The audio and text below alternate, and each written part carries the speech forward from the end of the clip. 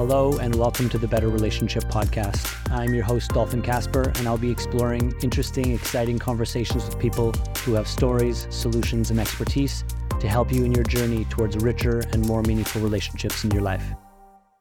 Hello, everyone. Welcome to the Relationflix Podcast. Dolphin Casper here. Really excited to have our guest on today, Naomi Prema Devi.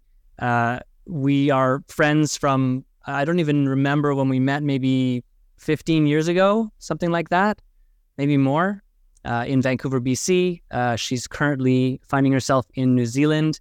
And today we're going to get into some of what is her passion and her mastery, and that's intimacy, Tantra, sensuality, play. These are the things that come to mind when I think of you.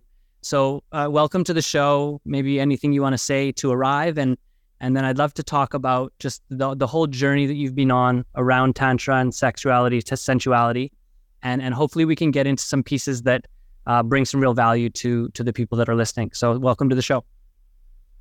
Yeah, well, first of all, thank you for having me on the show. It's really great to be here and to be a part of it. And yeah, just really happy to share stuff to help the people listening and watching. So yeah, anything you want to know, just feel free to ask. Yeah, cool. I think I remember in workshops that I've been a part of in yours, you always saying like, I'm an open book. You can ask me anything. I just want to share. So I appreciate that about you. I think a question that a lot of people ask when they start to wake up to more of what's possible in their sensual and sexual lives is like, well, how do you do that? I think for a lot of people, it can feel like a big kind of blind spot. You know, we grow up in a culture, mostly in the West at least, where sexuality is, in a certain way, it's everywhere. It's sort of saturated. Everything is saturated with sexuality imagery. Pornography is everywhere. And we don't talk about it. And we don't really learn about it from each other. We learn about it in dark, closed door rooms. And so, you know, I think maybe I would love to kind of maybe demystify some of the path and support people who are really starting to lean into this world to maybe step in more fully. So yeah, what would you say about that, about starting down the road of this kind of learning and development? Right. Yeah. Well, first of all, just want to acknowledge what you were saying around how, you know, in a way, I'd say we aren't really taught how to make love in the ultimate sense, or even how to have relationships. You know, most of what people learn from is from watching movies, looking at books, or maybe porn, you know. So from my own journey, like with really kind of turning that around, I mean, definitely going to Tantra events can be a great way to learn a different way of being in regard to intimacy and sexuality, and really like listening deeply to yourself. So for me, I always felt that something was a bit off when it came to sexuality and relationships. Like it just felt like we weren't really going to the depth and subtleties that we could. So yeah, and so in a way, like, you know, trusting that kind of deeper knowing has kind of took me on the Tantra path, among other things. But definitely through being on a Tantra path, I have discovered so much that can be applied to really having the ultimate relationship, the ultimate sex life, just the ultimate connection. So yeah, I just think, I mean, I'm just a bit of a Tantra groupie, whatever you want to call it, but it's really my passion. And I just see so much healing and powerful things that can come from it. So I don't know if that answers your question, but yeah, it does. It totally does. Yeah. And I think kind of where I want to go next is, I think maybe there's a little bit more awareness of Tantra, especially I think there was a series on Netflix, and so all of a sudden a much broader mainstream community is hearing about, thinking about, talking about it. I also think there's probably still a lot of misconception and maybe very two-dimensional impressions of what Tantra is. So maybe you could get into, from where you sit, like how would you describe Tantra, the practice and the lineage of it, to someone who's relatively new, so that they have a more complete understanding? Yes. Thank you again for bringing up that question, because Tantra is such a loaded word. Like I remember like talking to just some people that didn't have much of an idea about it, and they thought Tantra was all about sex and orgies. And that can be quite a common way of looking at Tantra, but actually the roots of Tantra are very spiritual. And if you really go back into traditional Tantra and, if coming from India, it was really about like, how do I embody being like consciousness or the divine? And then if I'm connecting with someone else, how can they be that as well? And then from that place of really embodying divinity, how can we come together and make love? And that way you're making divine love, right? So, for me personally, Tantra is a spiritual path, and it's basically a way to use everyday life as a way to awaken. So even though I do have a big focus on sexuality, intimacy, and relationships, I also utilize other things in daily life that to wake up, So Tantra is about really embracing everything. So it could be like your denser emotions as well as your most like joyful emotions. And so when you can embrace the full spectrum or range of, in a way, humanness, then you can really drop into a place of real love because you actually can accept and love everything, right? And at the same time, like even in relationships when you're having a challenging time, there's always like learning in that. And there's always ways that, like, for example, if usually what happens in relationships when there's a lot of conflict is that our wounds are often being activated and our traumas. And so if you can find a way to calm your nervous system, for example, then you tend to meet in a much more present and open and loving way. And so like in Tantra, we could look at it like, okay, well, I'm getting like triggered by this person, but what is it showing me about me? Like, what can I learn like about, in a way, healing those wounds so that I'm not affected and so reactionary with life, right? Because there's often shadows there too. So we want to be able to get to this place where we can just be with everything and embrace it all, right? From a place of love and consciousness. Yeah, so there's a few things swirling. Hopefully I can track them all because I'd like to get to it. So when you were saying like when you are in touch with a recognition that in you is the divine and in this other is the divine, and then you meet both with that awareness, there's a kind of transcendence of strictly the corporeal kind of physical interaction of sexuality, and this whole other dimension and domain of sexuality and spirituality open up. So who isn't into that kind of cosmic lovemaking? I think a question that came up as you were speaking was, it sounded a little bit like the word namaste, which is something like that, is like the divine in me recognizes the divine in you. Is there any connection there between that? Because namaste is Sanskrit, if I remember correctly. Is there a connection between those kinds of spiritual Sanskrit teachings and Tantra? Yeah, I mean, it's used a lot in like tantric workshops where you basically bow and you're like, namaste. When I'm guiding people through doing a namaste or bowing to each other in the workshops that I put on, I'm often saying, really connect to that divinity in yourself. But as you're bowing to the other, you're bowing to the divinity within them and also within yourself. And then on a more human level, you're bowing down to them as a mirror, because a partner will often show you so much about yourself. So it's kind of like looking in the mirror and seeing, oh, shoot, there's my wounds. This is how I get love activated in me, da-da-da-da-da. But yeah, for sure, that namaste is a great way to really drop into the sacred, especially when you do it with the right perspective. Because you can be like, namaste, that I'm not feeling anything, I'm not connected to that place of sacredness within myself. And then it's not quite the same as when you really are connected and feeling it and then bowing to that within each other, right? Yeah, beautiful. So when I'm thinking about Tantra, and this is from my experience, I've been to some retreats and some workshops and a bunch of friends that I am relatively well connected with are deeply steeped in that tradition. The impression I get is that it's a kind of honoring of the fullness of life, so that whereas some spiritual traditions get a little bit transcendent and maybe even into the realm of bypass, where it's like, oh, I don't have or need a body, I'm this being of light. I think Tantra feels to me like a more integrated perspective on spirituality. It's like, yes, you're that and you're this, and life is the dance of those two. And Tantra is the dance of those two. So would you say that that's sort of relatively on the mark in terms of how you feel about it?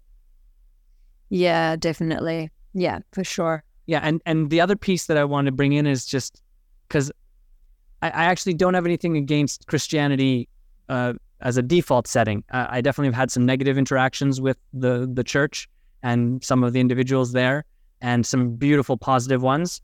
So I don't have a particular kind of attitude about it.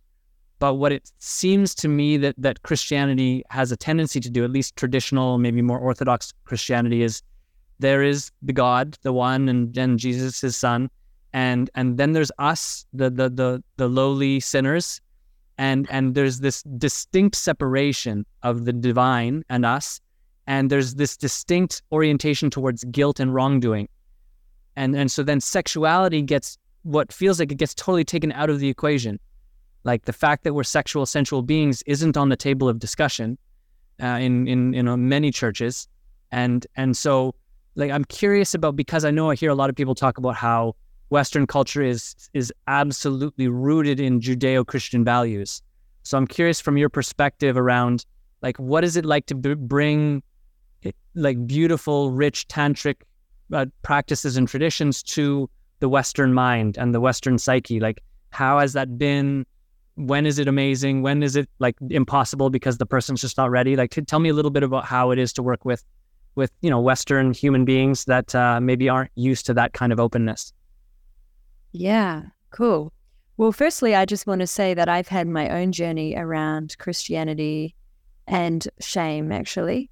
So when I was younger, I was growing up in New Zealand and was very like a sensual child. Like I was running around in nature a lot naked till I think I was around 10 or something like this. But also I had a lot of creative energy, which could link to like sexuality. So the creative energy is often coming from like the second chakra, which is also linking to our sexuality. So basically, and I also had a desire for the mystical or the spiritual things in life. So I found Christianity just because it was most prevalent around me at the time. And I was like, okay, well, I should be a Christian. And I started to have all these ideas around spirituality that were kind of in a way being planted in my mind from the Christian framework. And also, I just want to say that I love Jesus. I know that might sound funny, but, I feel like a connection to Jesus. Yeah. Yeah, totally. I feel the same way.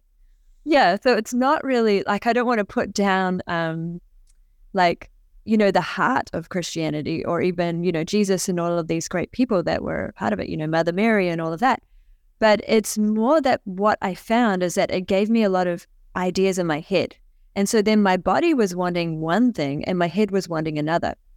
So basically I was thinking that I should wait till after marriage to have sex because that's kind of what Christianity told me.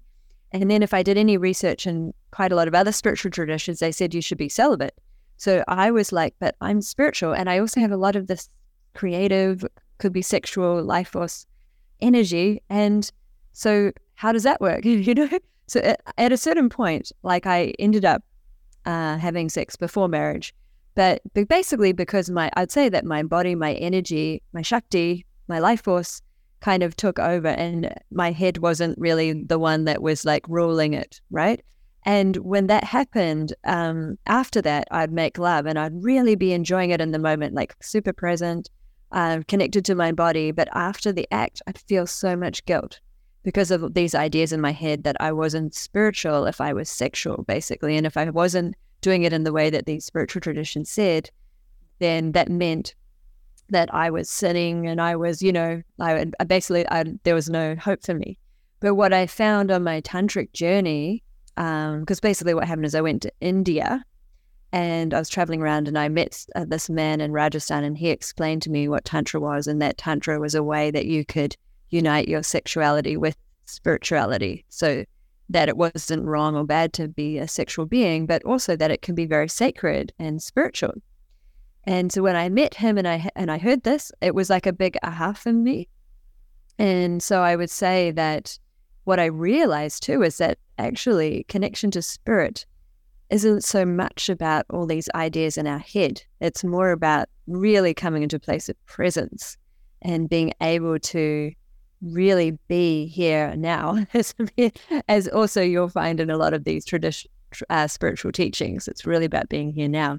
And so I can't remember what else you were saying. There's some other. Yeah. Well, I was just kind of inviting us to talk a little bit about bringing Tantra to the Western psyche, like with that, just that beautiful story of your childhood. And all children are like that. Like everywhere I've gone, there's a kind of an age range where the child is like, get these clothes off of me. Like, I don't want any of this stuff. I just want to be naked in the world. And it's clear to me that there's just a beautiful, pure, innocent goodness of being fully in our body, being fully expressed, having our heart's desire unencumbered, and that is our sexual energy. Like, and that's not like a 6-year-old has sexual energy. It's not the kind of sexual energy that I think the Western mind tends to orient to, but it is what inspires and kind of animates us and motivates us, and it's all the way through our lives.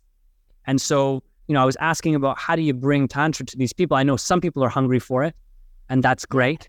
But I think there's like, I think of sexuality a little bit like it's like a really, really high intensity hose, and so it's got so much power, but it actually needs to be wielded with the most gentle hands.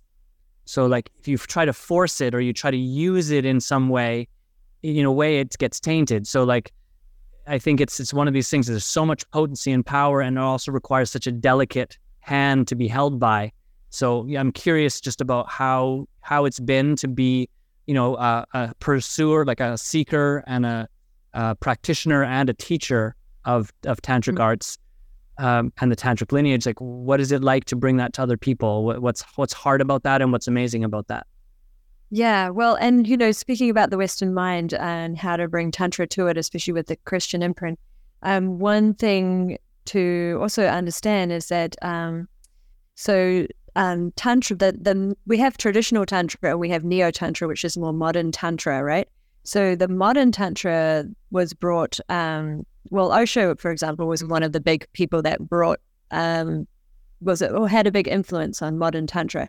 And so he was a lot about like, just be authentic in a way, like be yourself, let go. And if you have a desire, live it out fully so that it's not controlled by you. Like, for example, even sex, he would be like, go have as much sex as you can, because then that way you can meditate after you've got that desire to have sex out of your system, rather than trying to meditate and thinking about all these naked people that you want to have sex with, right? So in a way, like, I guess like there was a little bit of priming for the Western mind already, like especially also with the 60s and like the kind of free love movement in those times.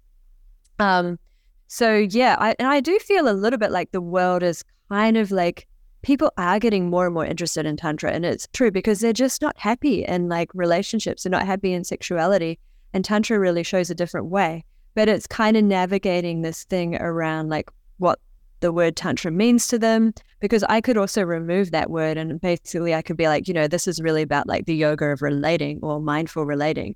And so it's kind of like also the words that are used that sort of help people to feel connected, because it can be quite intimidating.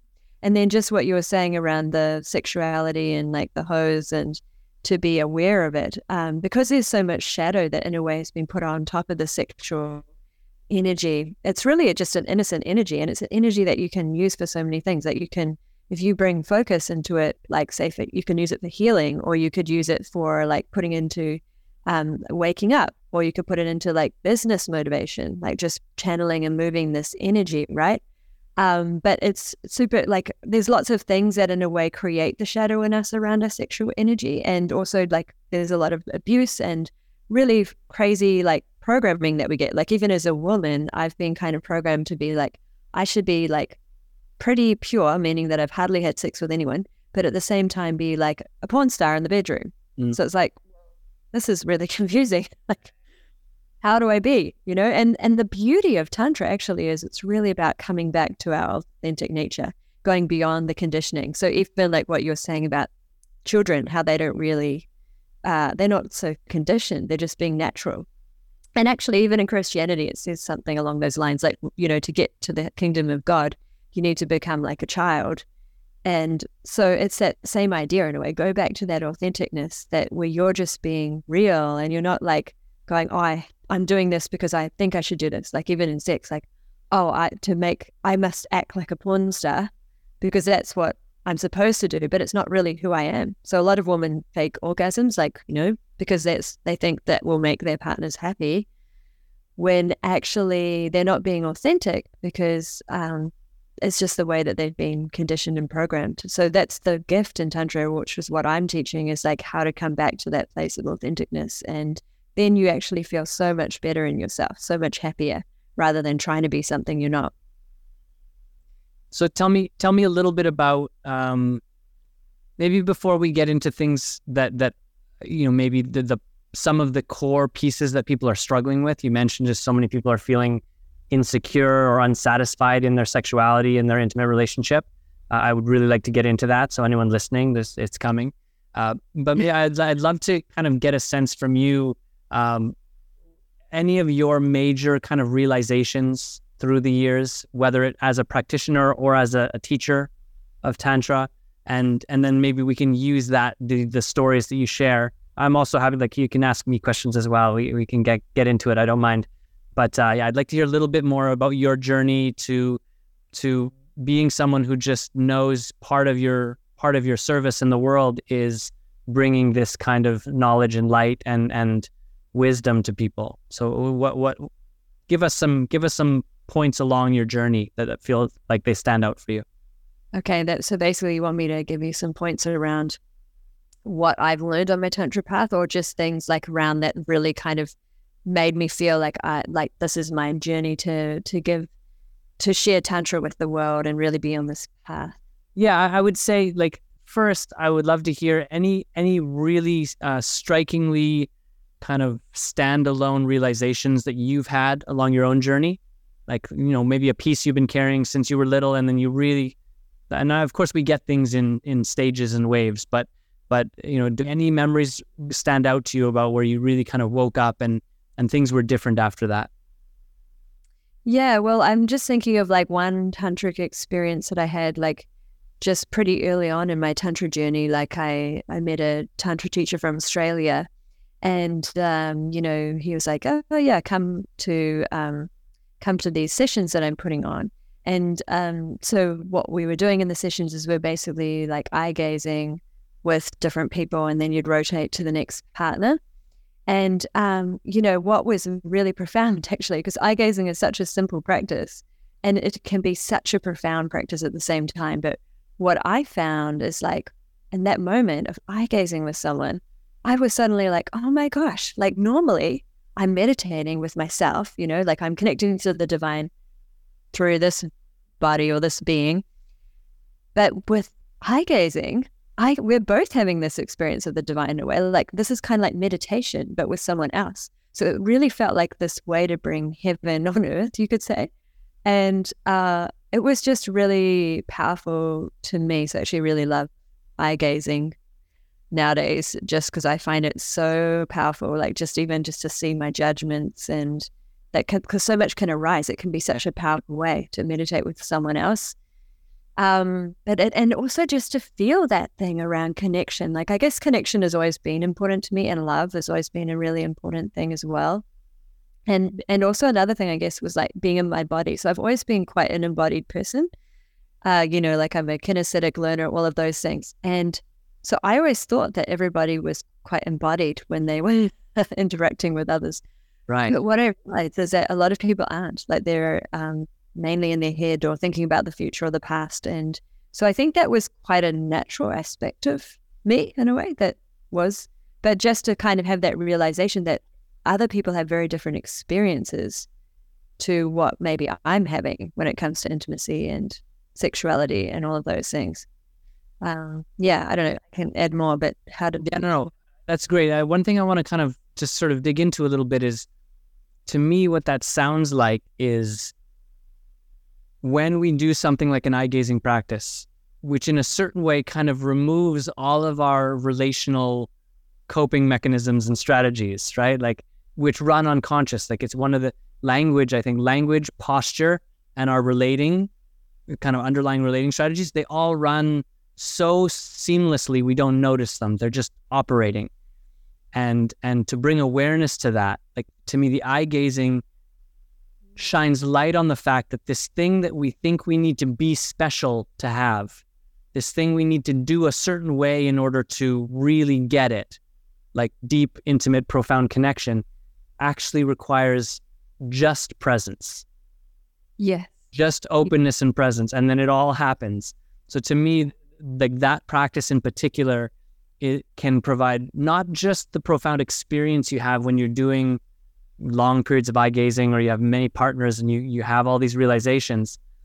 I think the underlying realization is like, this is all intrinsically available. I don't need to perform. I don't need to be the porn star or the the fantastical lover in the bedroom. That's all fine. Like we can follow our joy in all of that, but that the most profound connection is actually intrinsically available. I think that realization has the capacity to completely turn our intimate and romantic life inside out in a beautiful way. Yeah, totally. Thank you for saying that, because like that is really like the core of the whole thing. Is like, how can you come to the present? It's just the Tantra path is more about how do we do that with daily life as well, right? So a lot of these other spiritual paths, it's kind of like they'll look at the body as illusion and everything's an illusion. So, it doesn't matter. But the Tantra path is really about, like how do we come into presence with everything that's here? And then the most beautiful thing to come into connection with, and that is actually in presence with, is with another. I find personally. So, and also with myself as well. But like, it's very like, that presence thing is the key. Like, it's really like, if you want to take all the, there's so much philosophy around Tantra, so many things, but really the key is just, how do you come back to presence? How do you, and often when you really do come to presence, that's where you really feel like your souls are meeting, as opposed to like, our minds are meeting or our emotions are meeting. But when we're really dropped into a place of presence, then it feels like the souls are really connecting. So that is, thank you for sharing. You're getting me excited now. Good. That's the idea. So, what it brings up to me, this realization, like, oh, I don't have to do something special to have or create this. It's actually, it moves on its own. Like when I'm present with another and I'm open in my own heart and we look into each other's eyes, there's the universe. Like there's the meaning of life. There is the love I've longed for. It's all available. And it brings sort of this, it's a spiritual principle, but I just know the deep truth of it, which is, we're lost if we try to do in order to be, right? So like if we're not grounded in being and grounded in presence and authenticity, and then we do whatever we do because we hope that we can do it just right so that then we can just be, that's a never-ending moving target, right? Like the being we're looking for is always on the other side of the horizon because we're starting from a place where we don't think we have it. And then when we shift to like, oh, I am, the being is already there.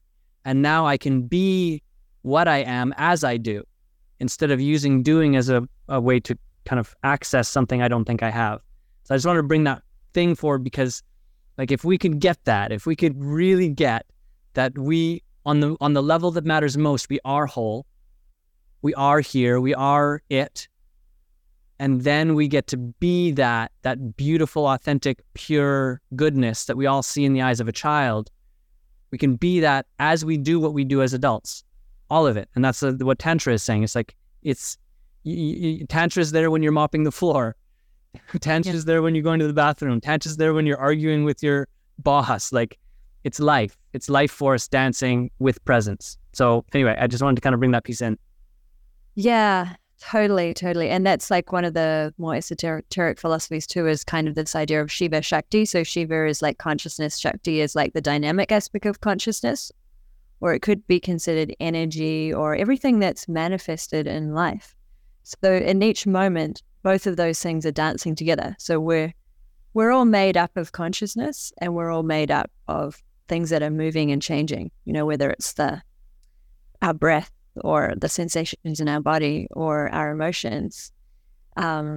So yeah, and the more that you drop into a place of consciousness of, in a way you could say like almost like the witness mind, the more richer life becomes actually. So the more things you're aware of, including the subtle things, like it could be subtle energies in your body, or you might notice subtle colors if you're looking at a view.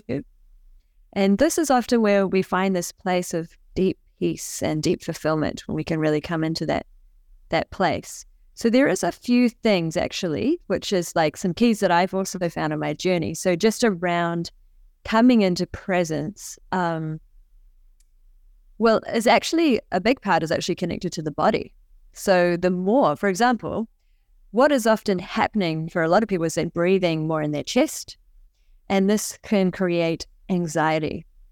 And when you're in that state of anxiety, you're often not able to be as present, as calm, and really able to hold as much of reality, right?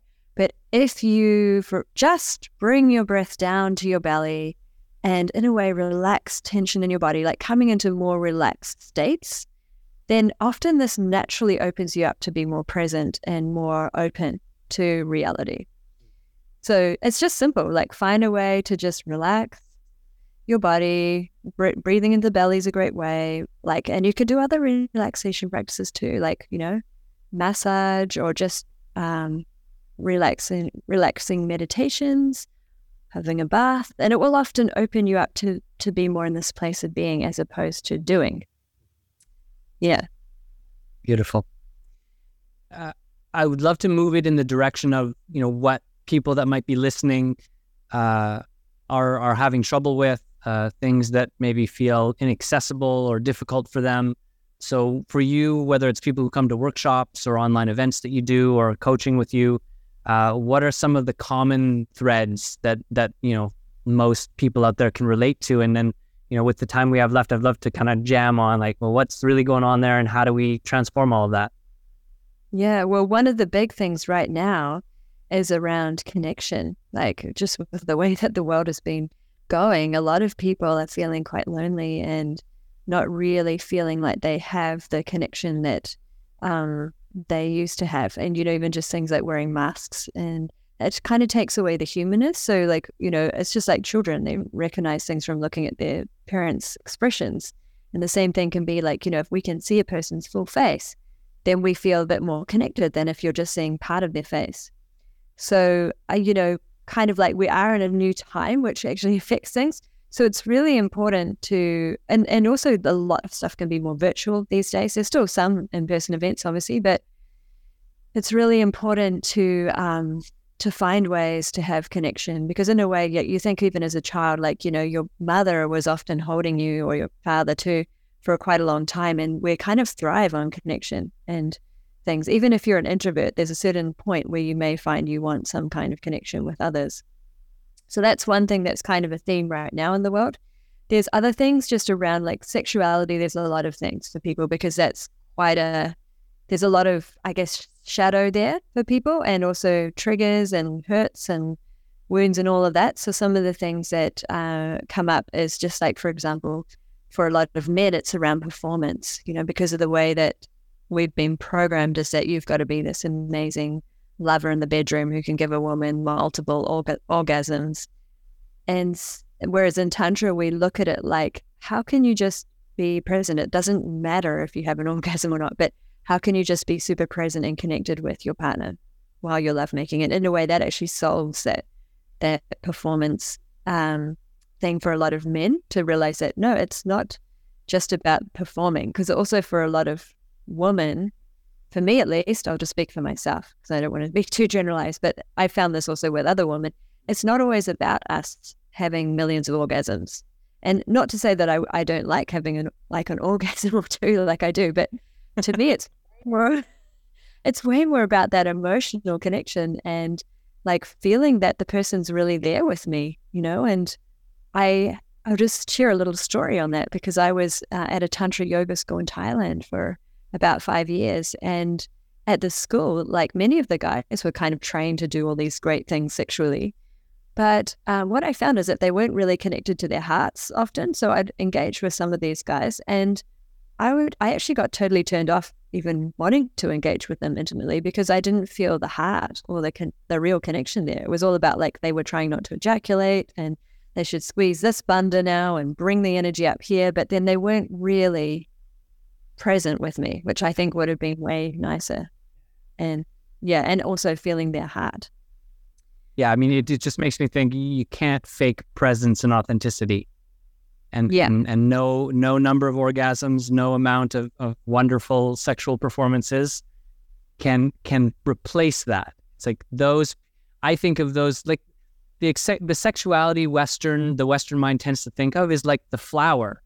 It's like something like an end result that can come or not, but the tree or the plant is happy either way.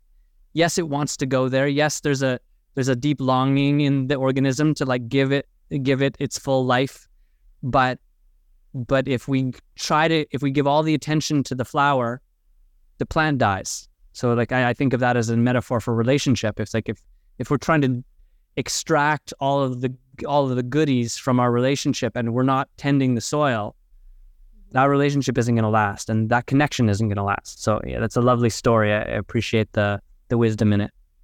Yeah, I know. It really comes down to just simple things, right? In a way, it's kind of like coming back to authenticity, coming back to presence. And it's funnily enough, I know we can connect back to that Christian thing again around being a child, it's kind of, and that's how you enter the kingdom of heaven. But it really is like in many ways, like how do we just, because children are very present, they're very authentic, and they can be great teachers for us in that way, and that's where we feel often our greatest joy in life. Yeah, I mean, I can speak. I have an almost 10-month-old son, and he's not trying to do anything. Like, I mean, he wants to learn and grow. He is so fired up and he's so intense. Like he wants to engage everything. He wants to get it all in his hands. He wants to put it all in his mouth. But there's no sense in him of like trying to do something. There's no contrived self-orientation or agenda or like none of that. He's just in a full flow of expression. And I think most people are walking around under the assumption that as adults, that's not available to us anymore. And I think that's maybe the most powerful message something like a Tantra or just an authentic personal development path provides, is like, no. That kind of abundant, kind of inexhaustible flow of joy and meaning is all there. It's just been covered over and probably requires a little bit of, light to moderate to extreme dusting, right? Like we've put the tough stuff into the corners because we didn't want to face it. And I often say to people, like, the channels for pain and the channels for joy in us run along the same pathways. So if we want to shut down the pain, well, guess what? We're also shutting down our joy. And so, I know this is also what Tantra brings, is like, it's all welcome. Like, become an open container where all of the flavors are welcome. And then the real joy and meaning that's just always there in life comes through, which is hard. It's hard to get if you haven't really been in the flow of that since you were like 1 or 2 years old. But like, I think maybe that's a question for us to explore. It's like, how do we inspire? How do we reinstate that belief in people? Like, oh, it can be precious and rich and joyous again. And maybe there's some work to do for me to kind of unplug what I've plugged. Yeah, well, and I think a big question that you can always ask yourself is, am I coming from fear or am I coming from love? Because like, if you really sort of dive deep, you may notice that sometimes, like, let's say I do a job that I don't really want to do. I might be doing that job because I have a fear of not having money, or a fear of like, maybe my parents told me I had to do this job and so I want to be accepted, but there's often fear there. Whereas if you're kind of like following your bliss, following your joy, your love, then often you're going to just feel way better and way happier, right? So that can be one thing, just to kind of, if you want to really start to change your conditioning. But it does require a bit of work, because we're often like have so many masks and like the things that you have to unwind to come back into that essence. Because it's true, it does exist. It's kind of like the layers of the onion. That pure essence exists in the middle of the onion, but we have to kind of peel these layers away. So some of these layers are around our conditioning, and they can be societal conditioning from our cultures, from our parents. and peers. And also like our wounds, you know, because we're often having like wounds where we got hurt and we started to believe that we weren't lovable or not worthy or not good enough. And then because of those wounds, we put up these masks or protections to create love or get love. So for example, like one of the things that I had, or I'm going to say had because I'm clearing that out, but is the pleaser. So, you know, and the good girl, because I was trained by my parents to be the good girl, and then like I was loved, right? So I learned that if I'm a pleasant person to be around and I'm pleasing, you know, to others, like make them feel good, then they'll tend to love me. But actually, like the flip side of that is it tends to create this resentment because I'm not being authentic. So I'm being this thing that I'm not. And then I'm like, well, I don't want to be nice right now, but I'm being it. And so internally, I'm having this battle of like, I'm being this way. That isn't actually my truth. So yeah, like you have to unwind all of that. And that can take a lot. Like a big step in that is also awareness of yourself. And I found like through like doing yoga and meditation, that's really helped me to have a lot more awareness of my being, but also teachers that I've had along the way as well. But yeah, it's just, I don't know, I really feel like that's another big part of my, what I'm meant to do is really to help people to come back into that place of authenticity and their true essence as opposed to this kind of conditioned or fabricated essence. Yeah, I one time, I don't even remember where it was, and I'm definitely not the only one who's heard it, but the kind of reading of the onion metaphor for spiritual kind of awakening and personal growth, you know, someone put me to the question, is like, well, what's at the center? And so like you cut and there's a layer and you think you're done, and no, there's another layer, and you cut and it's done, no, there's another one, and there's another one, and there's another one, and then at a certain point you get to the last layer and you peel it away. And they ask me like, what's there when you get to the last layer and you peel the last layer away? And I said, nothing. And they said, true, but guess what's also there? Everything. Yeah. To me, like that's the journey, the real spiritual path is like to come home to a place where we're nothing and everything at the same time. Yeah. We're like universal consciousness and a kind of empty space within which life unfolds. And then like from there, unencumbered, that's when like that joy of a young child is there. I don't know if you've ever met them, but like there's a handful of humans in this world that are adults and they have that. They're just wild-eyed, reckless, abandoned, vulnerable, pure-hearted, beautiful humans. And I know that they got there not by imagining beams of light and unicorns. They got there by being fully present to their human experience and allowing it to kind of reconfigure them. So I just love telling that story of the onion because it's just it has such a profound implication. Yeah. Okay. One more thing I want to get into. Yeah. Shame. For me, I think shame is just unbelievably tangled together with sexuality in modern culture. And so I would love to hear some of your take on like, what is shame really about? How does it initially formulate in us? And what do we do if, you know, I think some people aren't even aware of how ashamed they are of their body, of their sexuality, of their genitals, of, you know, choices they've made. And I think shame is one of those pieces that when we address shame fully, the amount of liberation and joy that happens is staggering. So yeah, let's jam on shame a little bit and then we can wrap things up. Yeah, well, you know, like part of my journey was around the shame, especially which got linked into Christianity, was that, you know, I felt a lot of shame that I wasn't being spiritual. So in a way, like I would say too with Tantra, like we're trying to like, because often shame, you're being contracted in your body. So we want to come back into this place of being open, relaxed, and that's what brings us into presence.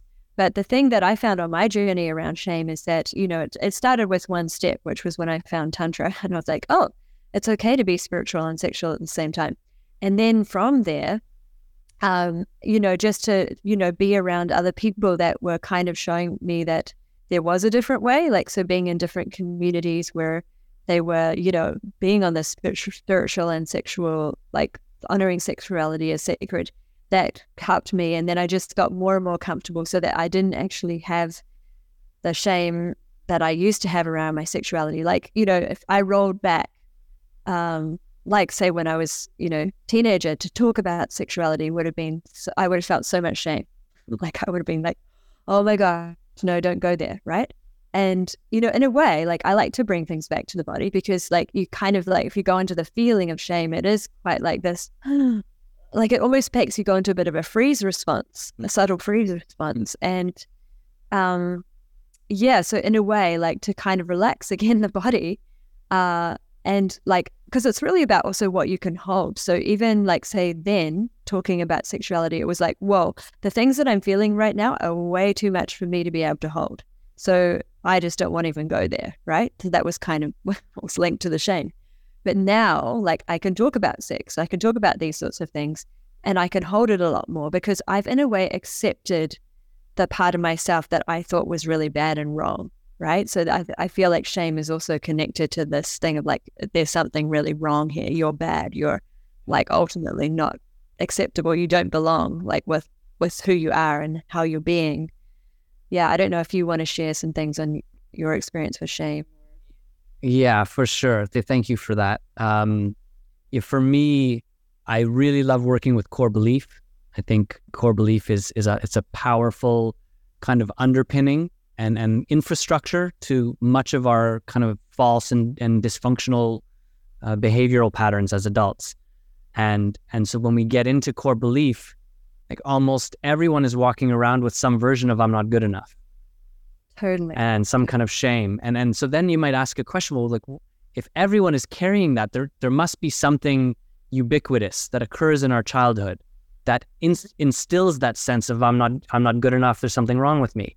And so I'll just share my theory on that, because I think it's a pretty lovely insight.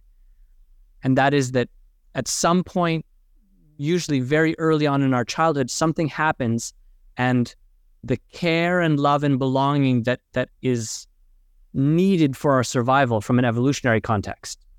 So like in our system, it's a striking discomfort when we don't feel connected and that the person that is supposed to care for us is there to care for us.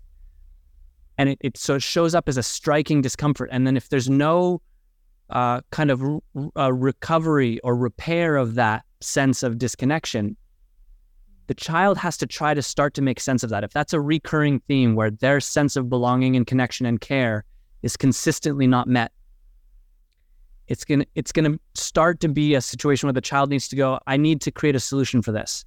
And I believe core belief is one of the first developmental spaces of agency where we can start to choose something that helps us feel differently.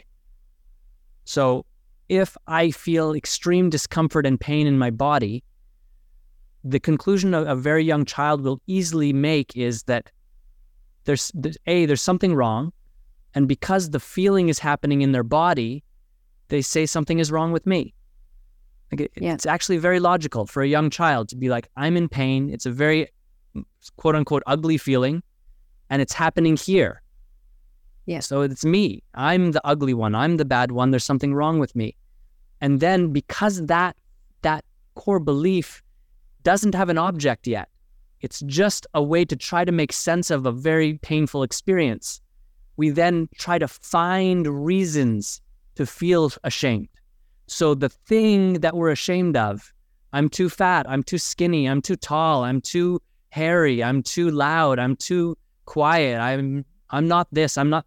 All of those are just the most convenient ways in which we could justify our feeling of I'm not good enough, there's something wrong with me. That's why shame takes on so many colors on the surface. Like there's so many flavors of how shame can look, but the underlying condition of shame actually has nothing to do with any of that. It has to do with a core belief that says something is wrong with me. Otherwise, these terrible feelings wouldn't be happening. So then the question becomes like, okay, well, if as adults, we know we're carrying around this sense of I'm not good enough and this shame, what to do about it? And I think, we could do a whole other series of conversations about it. So we maybe don't have time to get deeply into it, but at the core of it, I think, is what we've been talking about this whole time. Are we willing to just simply and openly come to the present moment and fully be with what's there as it is? That is the solution for shame. And then there are all sorts of practices and meditations and other things we can do to kind of facilitate the healing process. But at the heart of the healing is us being willing to drop our belief that something's wrong with us and over time replace it with something that's more authentic and essential. Yeah, totally. Yeah. And, it can also, for different people, like some people might be able to just switch and drop that belief. And for some people, actually, what I found through my coaching sessions, that you actually need to work a bit with the subconscious, because they say that you basically manifest everything externally from your subconscious. So, and if you have these beliefs, then you may find I never seem to attract a partner, because there's something in your subconscious that is saying that you're not good enough to have a partner or something along those lines, right? So we have to go into the subconscious in a way, clear those things out and bring in more empowered identities so that the same patterns don't keep reoccurring. Yeah. Yeah. And also I would say for me, with my journey from going from feeling a lot of shame to empowerment, is it, first of all, it was having that, somebody going, wow, here's a different way you can look at things, which had been totally not in my consciousness. And so that was a really great thing. So even just sometimes being around people that are show you a different way can be really helpful, and that are empowered in that way. And then the other thing was, in a way, it was just taking a step into empowerment. I didn't want to be stuck like that. To me, living a life full of shame around not feeling that I was, good enough to be a human being, and that I was damned and I had sinned and all of these things, is not a good way to live life, Yeah. So, yeah. And in a way, sometimes, shame can be a great thing if you're willing to, again, look at it as a way to wake up. And so, if you're having shame, to go, okay, kind of like what we're talking about, what is the core belief under all of this? What can I do to clear this away so that I can feel empowered? And shame comes up a lot around sexuality, and even as children, I don't know if you found that from other parents and things like this, Dolphin, but a lot of parents really can shame their children around, say they're comfortable touching their genitals or something. A lot of kids may do that and be kind of walking around naked and things, and parents will be like, what are you doing? Oh my gosh, don't do that. And just the shock of that can be quite traumatic for a child. Yeah, and of course, just with the kind of the genesis of shame that I was just speaking about, a young child touching their genitals and then getting yelled at. This is how our memory and our sense of self weaves together, is that these experiences then get woven with specific objects of experience. So, genitals and this terrible feeling of being yelled at go together. So then, of course, there's shame. And of course, the motivation of the parent to yell and get mad at the child is the parent's own shame. That the parent is carrying around their shame that they didn't sort out from their childhood. And then they're projecting it onto their child. So, and not just parents and children, we do that with our partners. We do that with our friends, and then all of it is a double-edged sword. All of it is actually grounded in our empathetic nature and our ability and desire to really heal and learn and grow together. But only if we're willing to be present and feel it all. Yeah. Because if we're not willing to be present and feel it all, then being connected means we have to feel more. That's why people dissociate. It's so much more difficult and painful to be in deep relationship with the people around me than to just isolate. Now, the consequences of isolation are staggering for a social creature like humans, but for a lot of people, that when they try to do the cost-benefit analysis of remaining vulnerable and connected versus shutting down and staying protected, the connection makes no sense unless they can find a relationship with someone that can, in real time, experientially remind them how amazing human relationship can be. I think that's why we need each other, because those kinds of realizations for some people just don't at least seem available to them on their own. Totally. Yeah, and you just kind of also spark something else in me just around like another thing that really helps with kind of healing shame is being accepted for your expression. Like, so like with me, with my sexuality and stuff like that, like going to environments where it was more accepted, that actually helped me to feel like it was okay to be who I was. Yeah. So yeah, like the gift, and actually even now, like, so, being a coach, like with people around intimacy and relationships, but it just to be able to give them that space of, in a way, me holding all of them, you could say. So if you can't hold all of yourself, it can be helpful to go to someone who can hold all of you and accept you as you are, and that can create healing. So yeah, that's just another piece. If you find it, like, for some people, if it's too overwhelming for you to like really like do it yourself and to be fully present with it all, it really can help to get support. Yeah, beautiful. I mean, just recently I was having a conversation with Zamir Danji and Sabrina Lakhani. They're doing, along with Farah Nasralli, they're kind of a team of people that are working with sort of yoga and spirituality and mystic traditions with nonviolent communication work and sort of psychotherapy and sort of journal analysis. And they bring in this concept of self-parenting, and that our real role in life is to learn as we grow up into adulthood how to be the parent to whatever degree we didn't get parented quite right. It's our job to grow up and become that parent for ourselves. And as we do, we actually become that parent for the people that we're connected to. So like what you're saying there is really unconditional love, which from a present, responsive, loving parent, that's what they're offering the child. Unconditional love. And we can offer it to each other in a way that is deeply transformative. And I think that's a whole spiritual journey in itself, learning what it means to parent ourselves and each other, not in a kind of a controlling paternalistic way, but like in a this is what unconditional love is really about kind of way. And to me, that rings so true as to something like our deepest purpose in our lives. Yeah, I love that. And that's the thing of, by self-parenting yourself, that's something you have control over, because you don't have control over the parents that you got. Yeah, to our detriment or to our disappointment sometimes. But yeah, for sure. Yeah, and actually, you just made me think of something else too, just around like the shame thing. So just like for me, in a way, embracing my sexuality and being on a Tantra path, which is quite, in some ways, quite a scary path to be on, because I get a lot of projections put on me, and yeah. And sometimes, like, it's like I get a lot of people's shadow, and that can be quite scary at times.